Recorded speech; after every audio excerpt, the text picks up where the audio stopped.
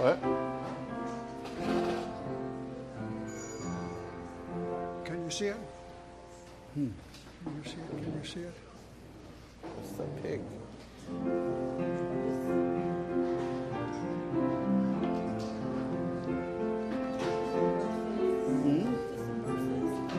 What, on a pig? I know. I don't know where I got that, but So you got Babalola's notes. No, I just printed it up.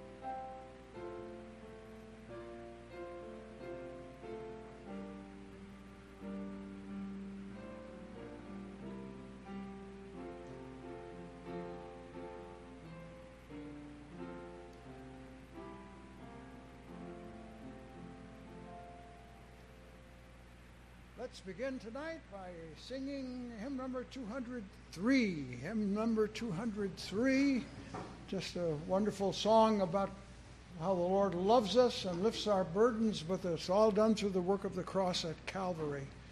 So burdens are lifted at Calvary, hymn number 203.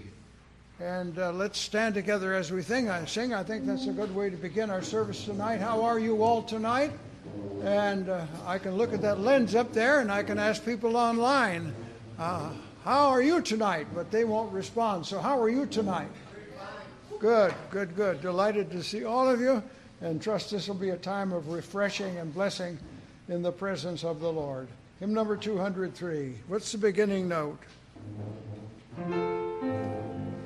Days are filled with sorrow and care, hearts are lonely and drear, burdens are lifted at Calvary, Jesus is very near, burdens are lifted at Calvary, Calvary, Calvary, burdens are lifted at Calvary, Jesus is very, very near. Cast your care on Jesus today. Leave your worry and fear. Burdens are lifted at Calvary. Jesus is very near. Burdens are lifted at Calvary. Calvary, Calvary, burdens are lifted at Calvary. Jesus is very near. Troubled soul, the Savior comes see, every heartache and tear. Burdens are lifted at Calvary. Jesus is very near. Burdens are lifted at Calvary. Calvary, Calvary, burdens are lifted at Calvary.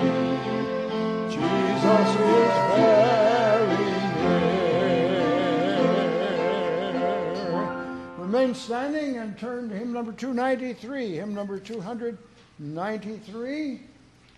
God will take care of you. Wonderful. This is a very precious and heartwarming hymn about God's loving care for us. It would kind of coincide with Psalm 23. The Lord is my shepherd. God will take care of you. Hymn number 293.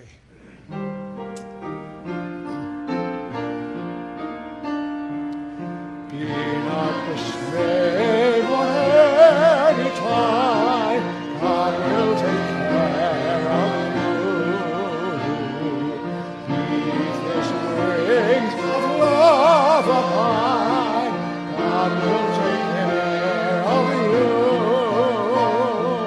God will take care of you through every day, all the way. He will take care of you. God will take care of you. Through days of toil when heart does fail, God will take care of you. When in your tears upon the sail, God will take care of you. God will take care of you. Every day,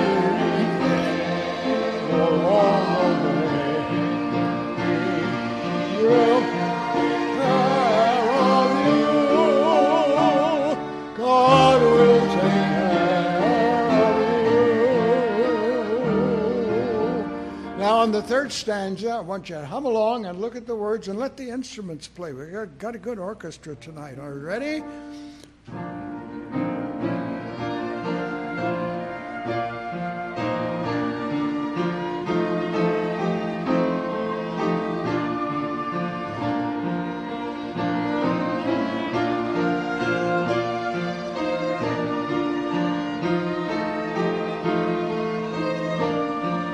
And sing, God will take care of you through every day, all the way. He will take care of you. God will take care of you. No matter what may be the test, God will take care of you. He weary one on his breast, God will take care of you. God will take care of you through every day, all the way. He will take care of you. God will take care of you. Well, let's take time to pray and ask God's blessing on our service tonight. Brother Rick Womack, would you lead us, please, in prayer?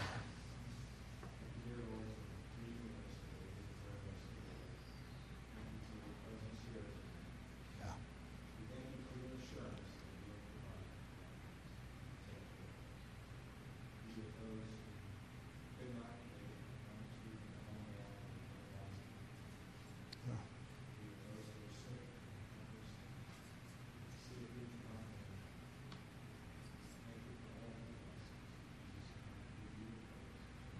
Amen.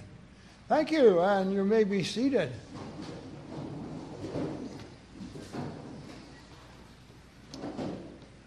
Well, the Lord has been good to us. We've had 3 good Sundays. 3 Sundays already?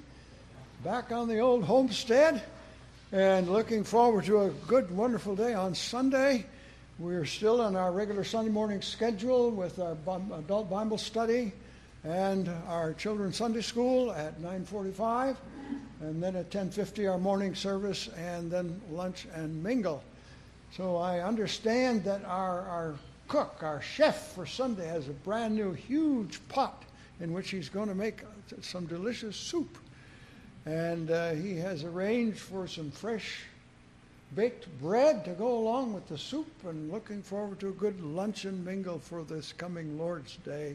Hasn't it been a joy just to be together and with the saints? And it's wonderful as I preach to be able to see my congregation again. That's an absolute joy and thrill and excitement.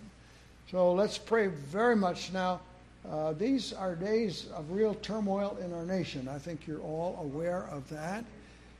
But let's not get diverted from the importance of the gospel now. Because the need of the gospel is at the root of all that is going on.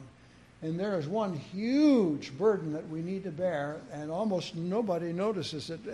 If they do, they're not talking to me about it. We have had tens of thousands, it's in the hundreds of thousands now, I think, that have crossed our borders from Mexico into the United States. Now, do you know where I'm going with this? This is a tremendous missions opportunity. We have a lot of the cream of the crop. We have people with open hearts, troubled lives, and transition in their lives in need of the gospel. And if we would evangelize half of these people coming across the border, our country would be a lot better off. They're more open to the gospel than our own people are here. Is that true? I think they are. And so let's pray that somehow God will raise up evangelistic efforts to reach this multitude that is pouring across our borders. Do you really believe that God is in charge? Does God cause all things to work together for good? Does God know what His church needs? See? And we need to ask ourselves those questions. We don't need political relief. We need spiritual power. That's what we need for these days. So I just want to encourage you, put on your prayer list evangelism for all those who are pouring across the border. I'm hoping to call a couple of contacts that I have. I don't know anybody that's talking about this. I'm not hearing anything in the religious world about this. I hear a lot of complaints about the illegals, but these are unsaved men. Most of them are men, and unsaved men and women, and in tremendous need of Christ.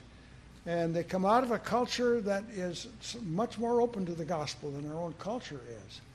So let's just be very much in prayer about this. Will you join me in prayer about this? I don't know what I can do. I don't know what you can do, but I know that we need to just talk with God about this. We really do. And pray that God will open up doors for ministry and evangelism out of what is happening in our nation today. And then the tremendous spiritual needs, that the violence that's in our country, a lot of violence, and but the whole answer to this is the gospel. So we are living in a day when God can portray His power. We were on our Zoom last night, and I've been reading in Samuel, and I think I got the figure right now. I think I've got the figure right. When Saul had to face the Philistines, do you remember when Jonathan and his armor bearer went up to the peaks, and there was a miracle working of God in the defeat of the Philistines? Well, before they got there, the Philistines had 60,000 chariots. 60,000 chariots, and I think 9,000 horsemen. 6,000 or 9,000 horsemen. And all of Saul's army was unarmed because none of them had swords. The Philistines had all the swords, had all the metal. They did all the metal work. They sharpened all the axes and did all the metal work. So they weren't allowed to have metal because they could make armaments. And so he had an unarmed army against 60,000 chariots and 6,000 or 9,000 horsemen. And God undertook that day, and there was a great slaughter of the Philistines. Absolutely. There was an earthquake involved in that thing. So, folks, listen, either God is God or he isn't. Either God is God or he's not. And if he is, it's not the power of the enemy. It's not how bad the situation looks. It's how much in touch we are with God. So we really need to be in tune with the Lord these days, because God is not a loser. Never forget that. God is not a loser. Never. God is not a loser. So we are on the winning side. Got a letter from the Babalolas that I want to share with you, and I want to watch the clock here so Pastor Pelletier has time for his lesson tonight, the messages that he's going to bring to us. The Babalolas are an unusual family. They came from Nigeria. They went back to Nigeria. That doesn't often happen. Usually they get enamored with American wealth and prosperity. But the Babalolas came and trained, and they went on back. And they're running into some opposition now. Their work has been doing well. And the mission work is going, and the Lord is adding to them every week. They're experiencing resistance from other Baptist groups in town. They had discussions about our ministry and warned their people to beware of us. Some people actually patrol our meeting place every Sunday morning to stop people from fellowshipping with us. A few of our regular worshipers have had people from their former churches coming to forcefully pull them away from our fellowship. Now that's an interesting way to save your membership, isn't it? As a church family, we continue to pray and ask the Lord to encourage and keep us going in spite of the discrimination from other believers in Oyo. In this past month, we've had about 20 people place their faith in Christ. That's a good number. Another answer to prayer is that a family of 3 sought the Lord for a right place of worship and chose to continue worshiping with us. God also gave us 2 men who are now seeking to be discipled and are ready to serve in the local church. And God is transforming lives. I'm going to just go on down. Their shipment finally came in, and of course, as happens in countries like this, certain things were missing.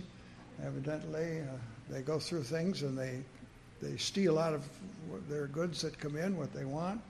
But most of the things got in, I think, and and they had some damage to their automobile down on the way in. They're having difficulty in their living arrangements. Currently looking for another apartment for our family. Our landlord just got a new tenant who happens to be one of those Nigerian princes, that's in quotes.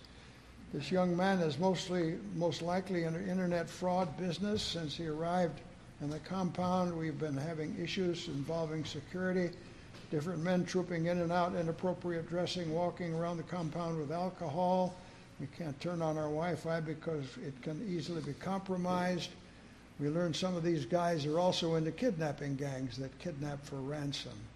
So they think they're probably going to need to locate housing in a safer place for his family. So that can be on your prayer list, if you will. So the Lord is good. They have issue housing. By the way, the kidnapping in Nigeria, that's a very common thing there. There's a lot going on that's not good in Nigeria. So they have land to put a church on now, I believe, if I'm reading the pictures right and the captions on them. And they're trying to recover the missing boxes and items, which probably they won't. I'm going to predict they probably won't unless there's a divine undertaking. They have a picture of a plot of ground which says Mainland Baptist Property. So that indicates they're going to put something on there, Lord willing. So making good progress for missionaries that are just new on the field. One more song, if you will. We'll sing just the first and last stanzas. Hymn number 37. Hymn number 37. My hope is in the Lord. My hope is in the Lord. Stand. We'll sing the first and last stanzas.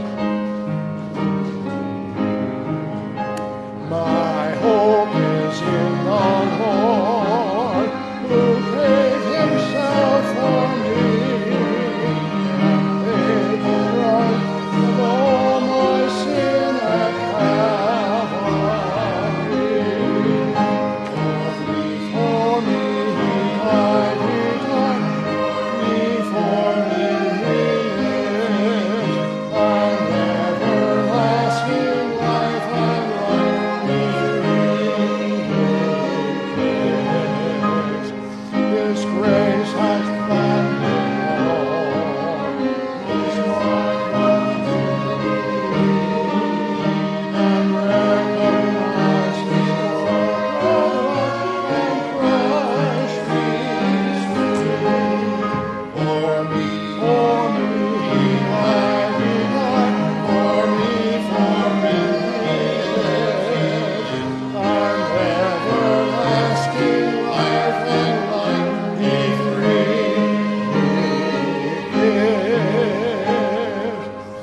singing. You may be seated. I want to thank Pastor Pelletier for the enormous amount of effort and the work he puts into these lessons. You can tell as you open them up tonight. I hope your hearts are prepared and your minds. Hope you have your Bible, your pen, your pencil, and ready to go. Come and teach us tonight. God bless you. All right, I do want to remind the men that this Saturday is our Man Up Prayer Breakfast. We'll be meeting right here in this room, and I think down on that end of the building, and we'll have a good time together at 9 o'clock on Saturday morning. And I think Pastor Tom King from New Testament Baptist Church down in Hanford, California, is going to be with us. I thought he was going to be with us tonight. He's in town. Pray for him. His wife is having some medical treatments done in town. And so they're here in the area, and he was going to come tonight, but something must have come up. So, but he's hoping to be with us on Saturday. And then afterwards, some of you men need to be aware that Rick Womack's trying to put together a team to take care of a couple of issues for some people in our church that have some needs for help. One family needs some help moving, and another lady, one of our widow ladies, needs some help trimming some bushes and just doing some of the handyman stuff that a husband normally would, but she doesn't have one, so we need to go help him. So if you would see Rick, he'll help you with that. If you have any questions about that, see him or see me afterwards. Okay. All right, we're continuing in our study on the Triumphing Over Sinful Fear by John Flavel.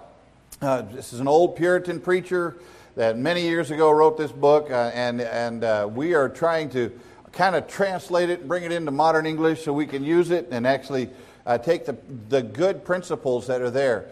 These Puritans used to take an idea and they would just squeeze every bit of juice out of it. And sometimes I think they squeezed more than what was in there, but they got a lot out of it, and there's some good help for us, especially as we live in a world that really is kind of full of fear. And we have determined that there are several kinds of fear. He, in his book, nailed down 3 different specific kinds of fear. There's that natural fear that is the result of the fall. We all know that one day there's going to be judgment because of sin. Adam and Eve, if they had not sinned in the garden, that kind of fear would not be here at all.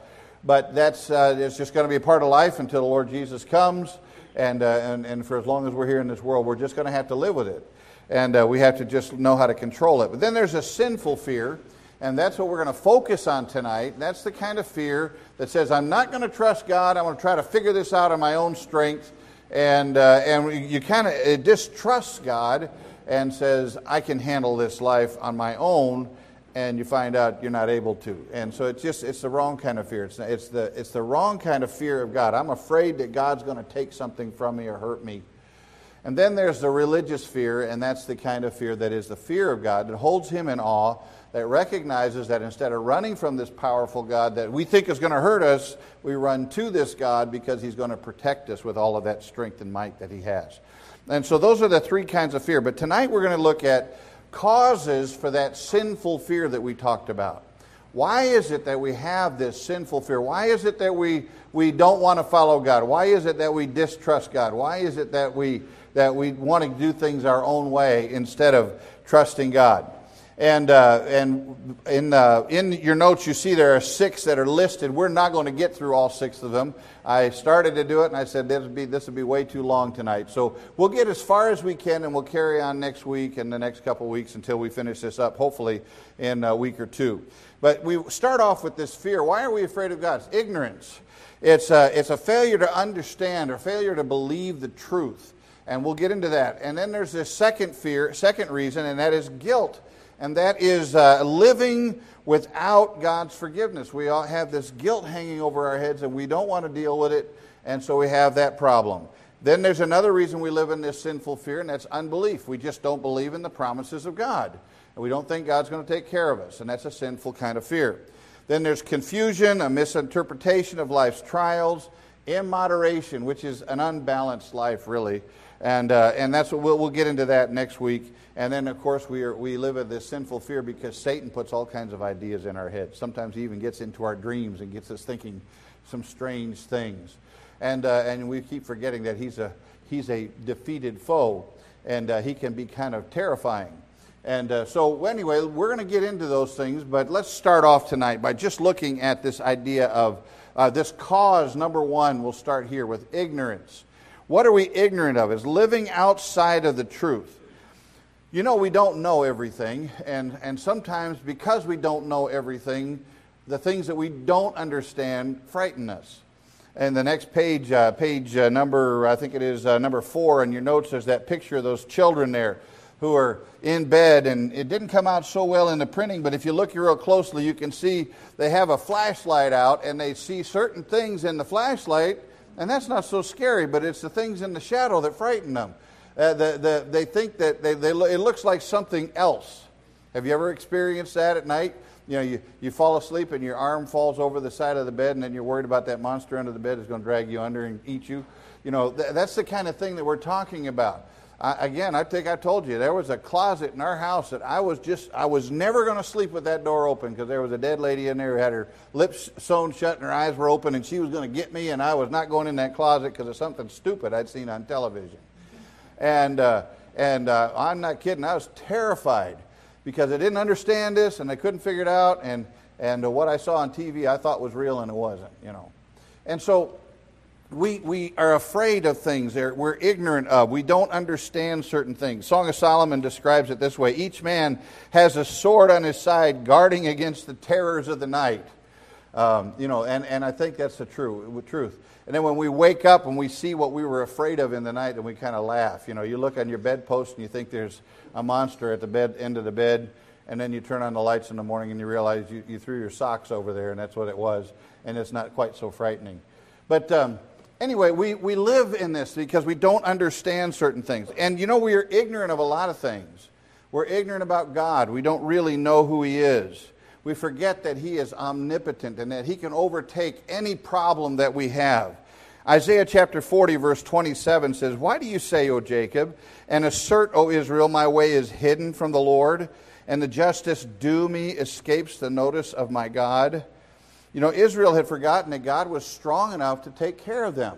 They had forgotten that He had delivered them from Egypt. They'd forgotten that He had killed all those soldiers in the Red Sea. He'd forgotten all these things that God had done for them. And then later on in life, they find themselves afraid of another enemy that was coming, and they forgot that God had taken care of in the past, and so they were ignorant of the fact that God could take care of them now. Sometimes we tend to forget those things. Sometimes we forget God's deliverance in the past.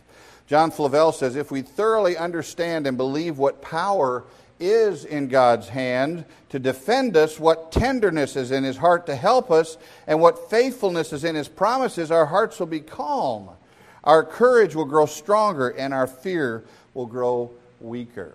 So we're ignorant sometimes of who God is and how powerful He is. And so when we get frightened, get fearful, it's important for us to go to the Scriptures and find a verse that reminds us of who God is, and to hang on to that verse and meditate upon it. Let it sink down deep in our hearts. And once again, make that choice to put our trust in God. Sometimes we're ignorant of other people. We think too much of them. We look at them and we go, they're frightening, they're scary, there's too many of them. I think that's the greatest fear that a lot of people have, of standing up like I'm doing right now and speaking in front of people. You know, I know that. Rick's back there shaking his head. Yeah, I'm scared to death of speaking in front of people. We may get you to do that anyway. But, there are people that we're afraid of other people. Some of us are afraid of our boss. Some of us are afraid of somebody who's bigger than us. Sometimes we see somebody and we think they're really got their whole life together, and we don't have our life together. And so we are intimidated by them because they seem to be on top of the world. And if you get to know them a little bit, you recognize that they put their pants on one leg at a time, just like you do, and they have their own set of fears, their own set of discouragement. 2 Samuel chapter 22, verse 5, it says, "The waves of death encompassed me; the torrents of destruction, or the floods of ungodly men, made me afraid." David went through a time of fear of the Philistines, a fear of armies that were going to come after him. And he forgot that God could take care of him, and he magnified these armies in his sight. They magnified the sight of the enemy, which seems strange to me because you remember in 1 Samuel chapter 17, David was younger at that time and smaller at that time, and yet he took 5 little rocks and went out and took out a giant, right? But sometimes we forget those things, and we start magnifying people who don't need to be magnified, and we live in this this fear that we are inferior. On the next page, you see there's a picture there on page 5. And this is a question I think everybody has. I remember especially as a junior high boy, I had to ask myself, am I all right? Am I weird? Am I strange? What's the matter with me? And everybody else seems to be doing okay, but I don't know if I am or not. I remember asking this girl that I kind of liked back then, what do you think? Am I handsome? And she said, you're all right for a farm boy. And I thought, well, what does that mean? I don't even know what that means, And we wonder if we're good enough. We wonder if we're as good as somebody else. And we think everybody else has got it together. There's this peer pressure. And we want to be like everyone. We want to fit into everybody else's mold. Well, 2 Corinthians chapter 10 and verse 12 says, we are not bold to class or compare ourselves with some of those who commend themselves. But when they measure themselves by themselves and compare themselves with themselves, they are without understanding. I think the King James says they are not wise. So we don't need to be comparing ourselves to other people. We need to look to God and say, this is the way He is, and I'm just doing the best I can to be what God wants me to be. And so I don't really need to live in fear of speaking in front of other people. They're afraid too. I don't need to be afraid of that crowd I'm trying to fit into. They've got their own hang-ups. I just need to be the best that I can in the will of God to accomplish what He wants me to do, and we can overcome that fears. So John Flavel says, we fail to consider that people have no power over us except what God gives them from above. No army could overtake David unless God said it was time for David to be overtaken. Nobody can hurt you unless God says it's time for you to go through a trial. And so we need to not fear other people. Well, then remember, we are also sometimes ignorant of ourselves. We don't really understand how much God loves us. We don't understand how much the kind of plan God has for us. Now, again, I'm not trying to give us all big heads, but God has something for you to do and for me to do that is very unique. God made you special just the way you are. And yes, as you become more like Him, you get better at what you're doing. But the idea is that God made you with the talents and the experiences and the background that you have, the looks that you have, all the things that you have. This is because of God's love for you, and He has a plan for you. And you need to find out what it is and recognize that God loves you, even if everybody else you're not so sure about. We never need to be ignorant of the fact that God loves us. 1 John chapter 3, verse 1. See how great a love the Father has bestowed on us, that we would be called children of God. And such we are. For this reason the world does not know us, because it did not know Him. Beloved, now we are the children of God. Can you imagine what that is? How many of you like to be the child of the president, or the child of the king, or the child of the queen? All the privileges that go with it. We are the children of God, and there are a lot of privileges that go with that as we walk with Him. Beloved, now we are the children of God, and it has not appeared as yet what we will be. It's going to get even better than what it is now. We know that when He appears, we will be like Him, because we will see Him just as He is. So there's no reason for us to live with an inferiority complex, always wondering, am I good enough? Am I good? You are good enough because God has called you. Now, that, again, don't get proud about that. Remember, everything you are is a gift from God, but don't deny the fact that God made you who you are for the purpose that He has for you, and live up to what He's called you to be. We are all beloved by God and are useful in His service. Flavel says, if we were to understand how dear we are to God, our relation to Him, our value in His eyes, and how He protects us by His faithful promises and gracious presence, we would not tremble at every appearance of danger. I am a child of God, and I am safe as long as I'm walking with Him. Genesis 15, verse 1, Abraham had a time of fear, and God told him, do not fear, Abram. I am a shield to you. I am a buckler to you. And God would protect us. Now, when we're living in the will of God, God promises to defend us for as long as we are accomplishing what He wants to be accomplished in our lives. And we need not live in fear. You remember Nehemiah. Nehemiah was called of God. He'd been a cupbearer in the king's throne room. And he heard about what was happening in Jerusalem and how Jerusalem was in ruins and it was in destruction. And he got a burden for it, and he prayed about it, and God opened up the opportunity for him to go back and to be kind of the governor over the ruins of Jerusalem and rebuilding the walls. And the enemies of Israel hated him for it, and they would come in with different ways to try to attack him. I got a whole sermon I preached called, "Oh No, Don't Go to Ono," because they'd invited him to go to that place, and they were going to dare do harm to him. And he said, "I'm not going there." And there are other things other attacks that came on Nehemiah, and one of them was they were going to come in and they were going to try to capture him. And so everybody was saying, "Go lock yourself in the temple."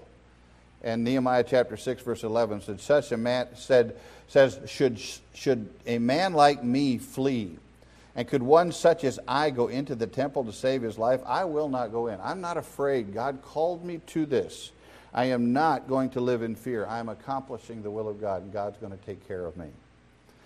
Now, we have no reason to live in fear because of others, because of our own felt insufficiencies, and we all have them, don't we? Anybody here feel insufficient sometimes? I just can't keep up. You know, I don't look like somebody else. I can't speak like somebody else. I sure can't sing like somebody else.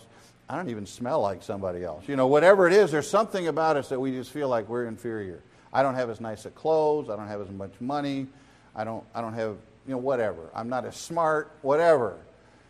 But the fact is, God uses each of us the way we are, and we're sufficient to accomplish the task He has for us as we walk with Him and are in His Word. 1 Corinthians chapter 6, verse 3 says, "Do you not know that we will judge angels? How much more the matters of this life?" Now, that's talking about going to court of law and that sort of thing. But the fact is, you and I one day are going to be working and ruling and reigning with the Lord Jesus. And we're going to be judging angels. I don't know what it's going to be like. I have no idea. Anybody ever seen an angel? I haven't seen one. I understand in the Old Testament, one angel came down and took out 189,000 people in 186,000, I think it was, in one battle, one angel. And yet we're going to judge over them. I don't understand all of that, but that's how important we are in the eyes of God. And you need to recognize that. Don't get proud about it. Just recognize that God has a purpose for you. Tertullian, an old, I think it was a Roman, said, "Are you afraid of man, O Christian? When devils are afraid of you, the world ought to fear you, seeing you will judge it." That's an important concept to get. We have no reason to fear when we're out witnessing, when we're out speaking for the Lord, trying to live for Him. God's taking care of us, and what we're doing is important. We are ignorant of our circumstances. We forget God's presence. We sometimes go through times in life that are hard to understand. We really don't know why I'm going through this. I can imagine right now our friend who's in town here with his wife. I don't understand why I'm going through this.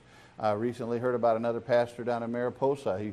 He flipped the riding mower all over himself and broke his wrist and broke his humerus bone and broke his foot. And he's trying to serve the Lord. He's got a great ministry going on. And why am I going through all of these things? We don't understand. And sometimes we think maybe all these things are against us. And sometimes we ask people, "How are you doing?" They say, "Oh, I'm okay under the circumstances." Well, don't live under the circumstances. Recognize that God is over the circumstances, and anything that's happening in your life is God's will for you, or He's allowed it for you right now to teach you a lesson, to bring you closer to Him, to give you an opportunity to get close to someone else. I think of my brother Paul, even as I'm thinking about this. He got cancer, and for 8 years he battled cancer, and eventually it took him home to heaven. But because he had cancer, he was in the hospital with other people who were suffering, and other people who were hurting, and other people who were going through great agony without the Lord. And because he faced the Lord and recognized that God had brought this into his life, he used his opportunity of sickness to witness to others and led some of them to Christ. So there's a purpose in all of these things that we go through. And our circumstances are in the hand of God, and we can trust Him. And when we don't like our circumstances, well, then maybe we're fighting God, and we need to stop and saying, okay, Lord, what is it you're trying to teach me, or how are you going to use this in my life to accomplish your purpose? So recognize the circumstances that come from God. Isaiah chapter 45, when Israel was going into captivity, they didn't like it. Nor would you or I if the Canadians came down and took over America. I don't think that'll ever happen. But imagine if they came down and attacked us and took us over and we all had to become Canadians. We wouldn't like that very much. The children of Israel didn't like it when the Babylonians did it to them. But in Isaiah chapter 45, the prophet tells them, woe to the one who quarrels with his maker, an earthenware vessel among the vessels of earth. That's all we are, an earthenware vessel among the vessels of earth. We're just clay pots in the master's hand. Will the clay say to the potter, what are you doing? Or the thing that you're making say, he has no hands. Woe to him who says to his father, what are you begetting, or to woman, to what are you giving birth? Why are you allowing these things in my life? Why am I going through these difficulties? I like that picture there on page 6 of the potter's wheel. You see, he's spinning a wheel and he's trying to make a vessel, and he puts a string or something through the clay, and it cuts through the clay. Now, there are things that happen in our life that kind of cut through our lives, and it's kind of painful. Now, clay doesn't have any feelings, but you and I do.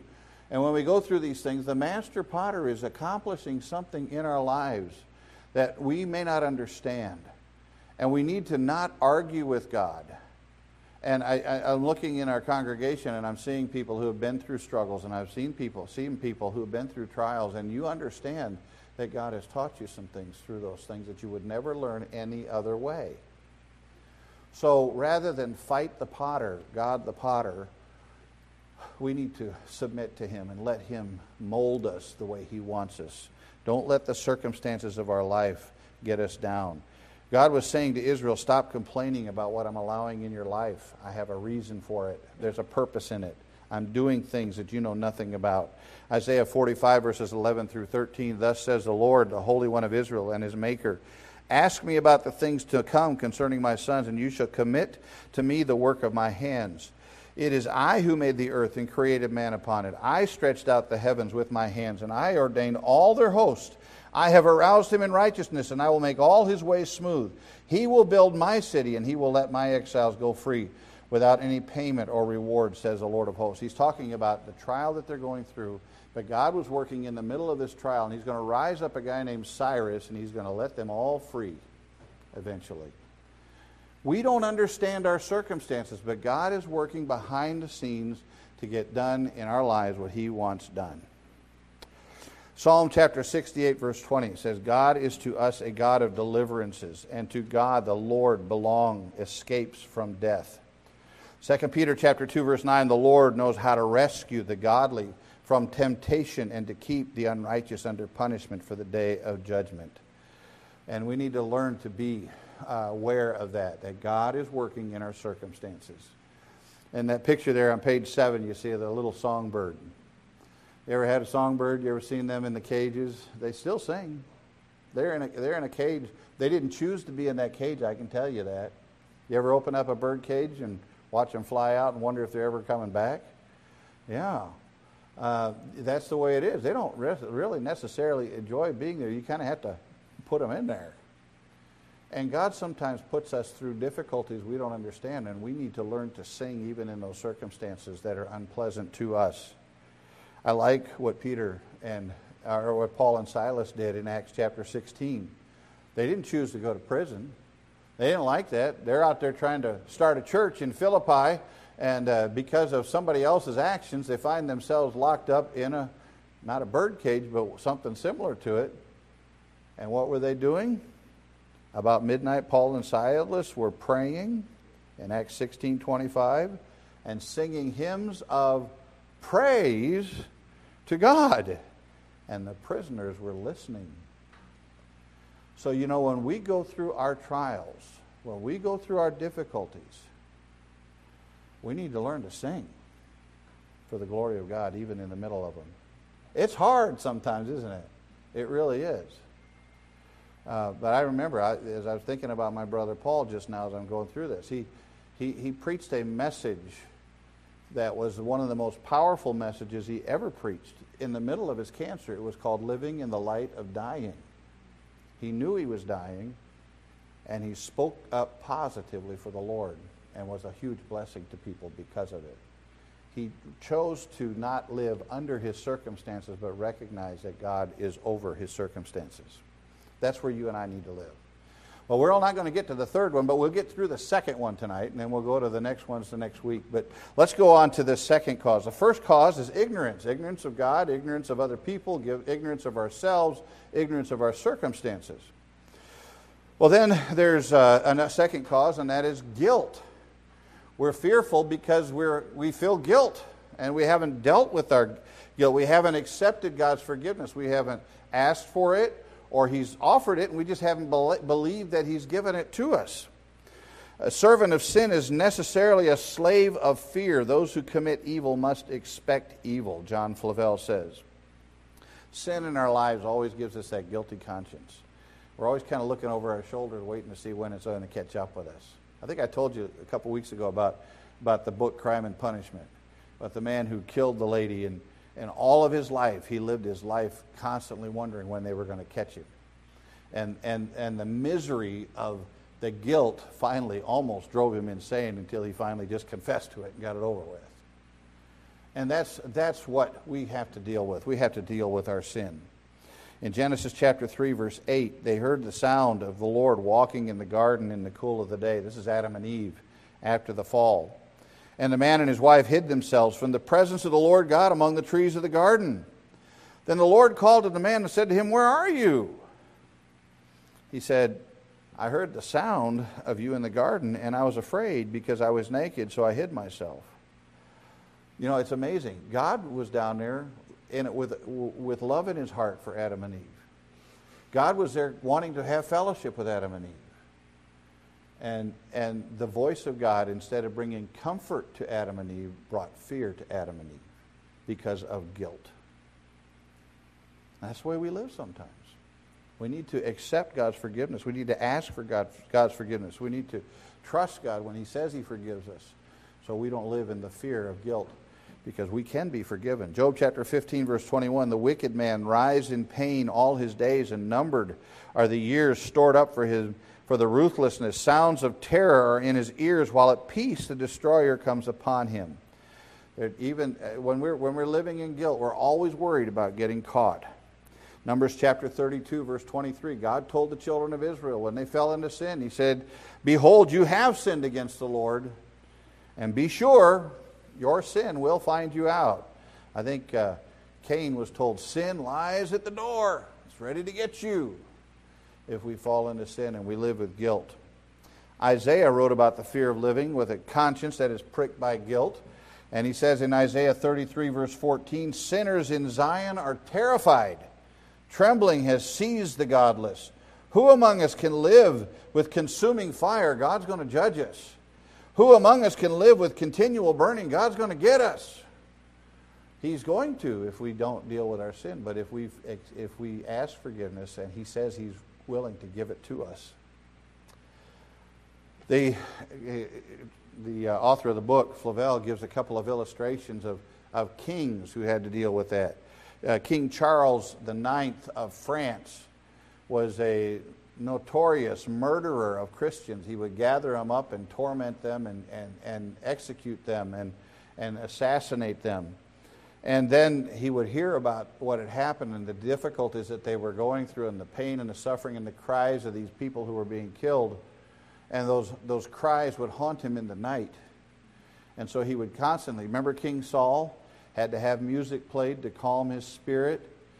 That was the same way with this king of France. He was living and he had to have music played all the time to drown out the guilt that he felt for what he had done. King Richard III of England had the same kind of problem. He killed two of his innocent nephews. He had them murdered, but he couldn't sleep because he had dreams. The devil was haunting him all night long, and the devils were coming after him all night long in his sleep. We need to deal with guilt if we want to get past fear.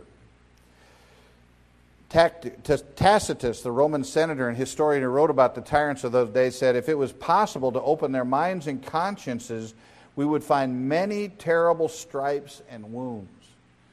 So we can see people who live with guilt constantly living in fear. I think we see this in the streets of San Francisco some. Some of the people they've done something. They did something awful. They're living with an addiction. They're living with something that they've done in their past, and they just can't get past it. And so they're constantly living in fear. We need to be aware of that. Guilty people are always fearfully looking over their shoulders. Proverbs 28:1 says, "The wicked flee when no one is pursuing, but the righteous are bold as a lion." 2 Timothy chapter 1, verse 7 says, "For God has not given us a spirit of timidity or fear, but of power and of love and discipline," or sound judgment, or a sound mind. We can think clearly when we have dealt with guilt. Otherwise, we're living with this fear of being caught. Guilt aggravates small matters, making things worse than they are. In his guilt over Abel's murder, Cain said, "Everybody in the world is going to be out to get me." And so God put a mark on him to comfort him and said, "There is redemption for you. You're going to have to live with some consequences, but not everybody's out to get you." The guilt interprets all doubtful cases in the world in the worst light. In Genesis chapter 42, verse 36, you remember Jacob. His 11 sons had come back with Joseph's bloody garment. And they said, "Joseph has been killed." Of course, he hadn't been. They had soaked it in the blood of a goat, and they sent Joseph off into slavery. They were guilty of what they had done, but he had raised his boys so badly. Can you imagine? I mean, we talk about dysfunctional homes. Can you imagine living in a home with 4 mothers? And all the kids come from different mothers, and yet Dad likes Joseph better than the other ones, and he's like the last one born because Benjamin hadn't come around then.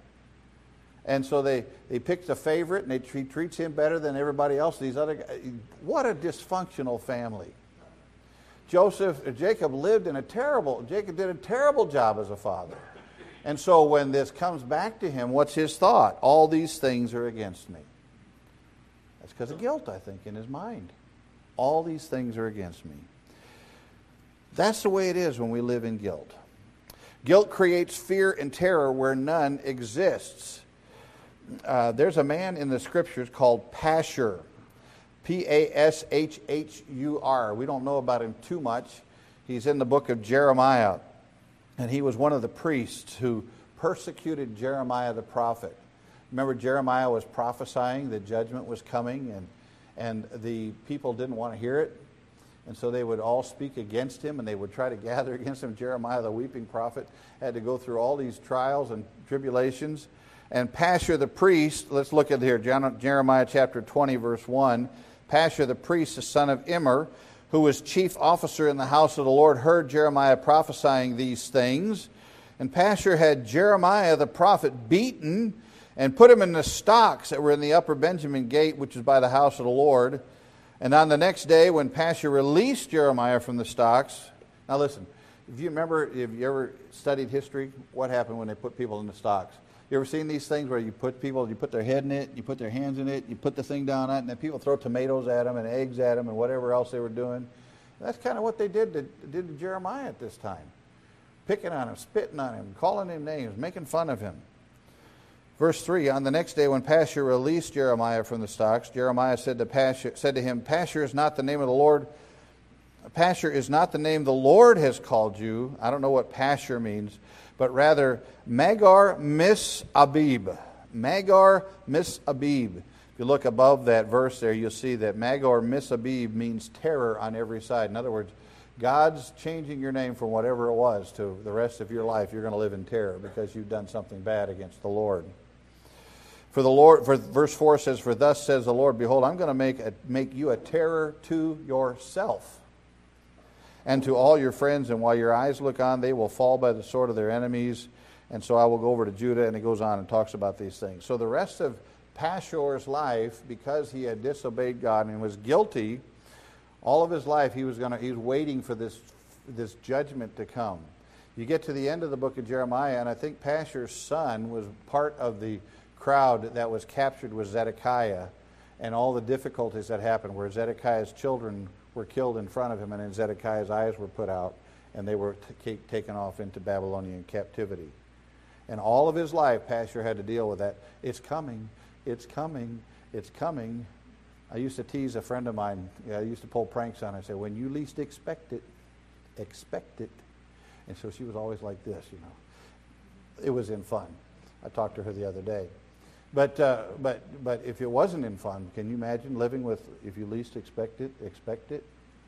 Oh, what fear, what trepidation that would be. So he lived out the rest of his life with that. So when we live in guilt, we live with this kind of fear constantly. I love Psalm 32.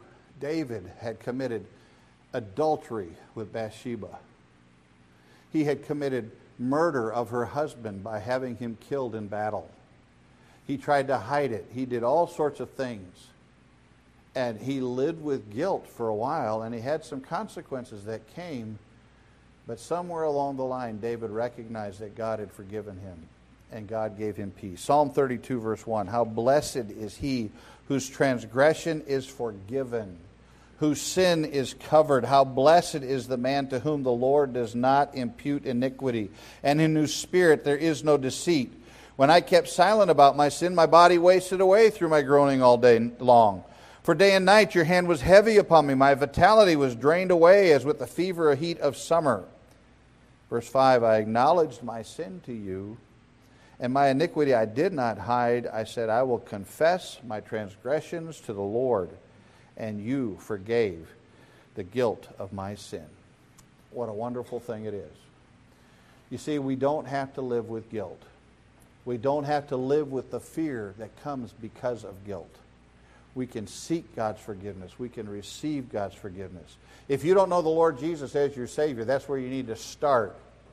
Ask Him to forgive you of our sins. He said He will. And if you're a Christian living in sin, the Bible says if we confess our sins, He's faithful and just to forgive us of our sins and to cleanse us of all unrighteousness. Now, we're going to have to stop now because of time. But take these notes home and meditate upon them. Think about them. I hope there's some scripture and some help there for you. Pastor, are you coming up? Oh, he's going to come up. So I'll let him come and close our meeting with a word of prayer.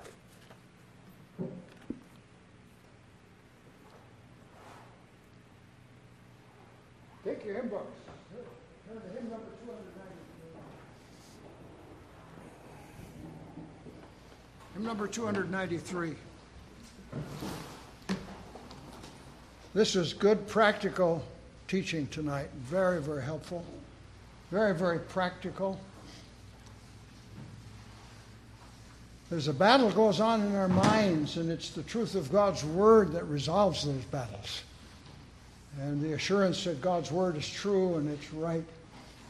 Hymn number 293, just a song of comfort and assurance before we go. So will you stand and let's sing all four stanzas of this wonderful song.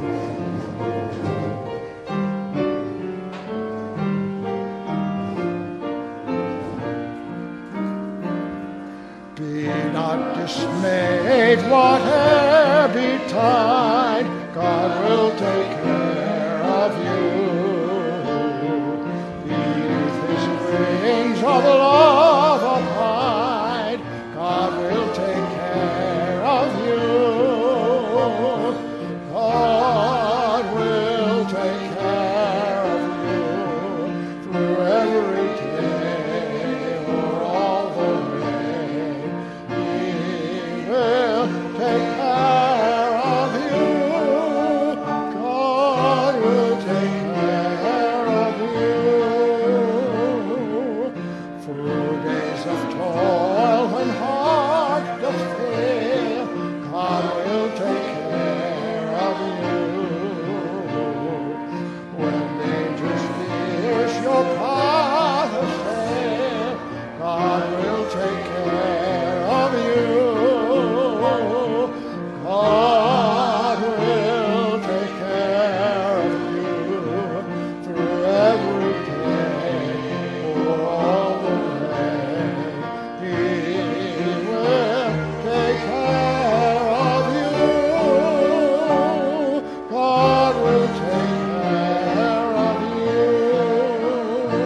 And the last stanza, no matter what may be the cost, God will take care of you. Leaning on His breast, God will take care of you. God will take care of you through every day, for all the way. He will take care of you. God will take care of you. Now, one more time without the piano, I want us to sing that chorus. I'm wondering tonight, before we go home, is there something that has really been eating you up? Anxiety, fear, some area, maybe he hasn't talked about it tonight, but you just need to lay that thing at the Lord's feet before you go home tonight. We are to rest in the Lord. We need to have confidence in the Lord. God will take care of you. Really? Amen. Is He really God? Is His Word really true? Is He bigger, greater than our situations? We need to ask those questions. Just sing that chorus one more time with me, please. God will take care of you through every day or all the way. He will take care of you. God will take care of you. And He will. Thank you, dear Lord, for your word tonight. Quiet our hearts. Spirit of the living God, come fresh on us. Give us confidence in a great God and in the Word of God that settles every issue in life. Fill us fresh with your Holy Spirit. Enable us, give us that great wisdom we need to go through the struggles that we have.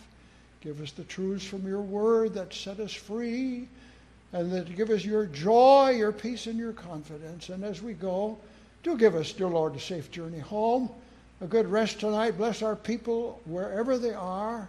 Touch their lives in that area of greatest need, their home, their families. And may your presence be known in our lives as a testimony of your goodness, we pray in Jesus' name. Amen. Amen.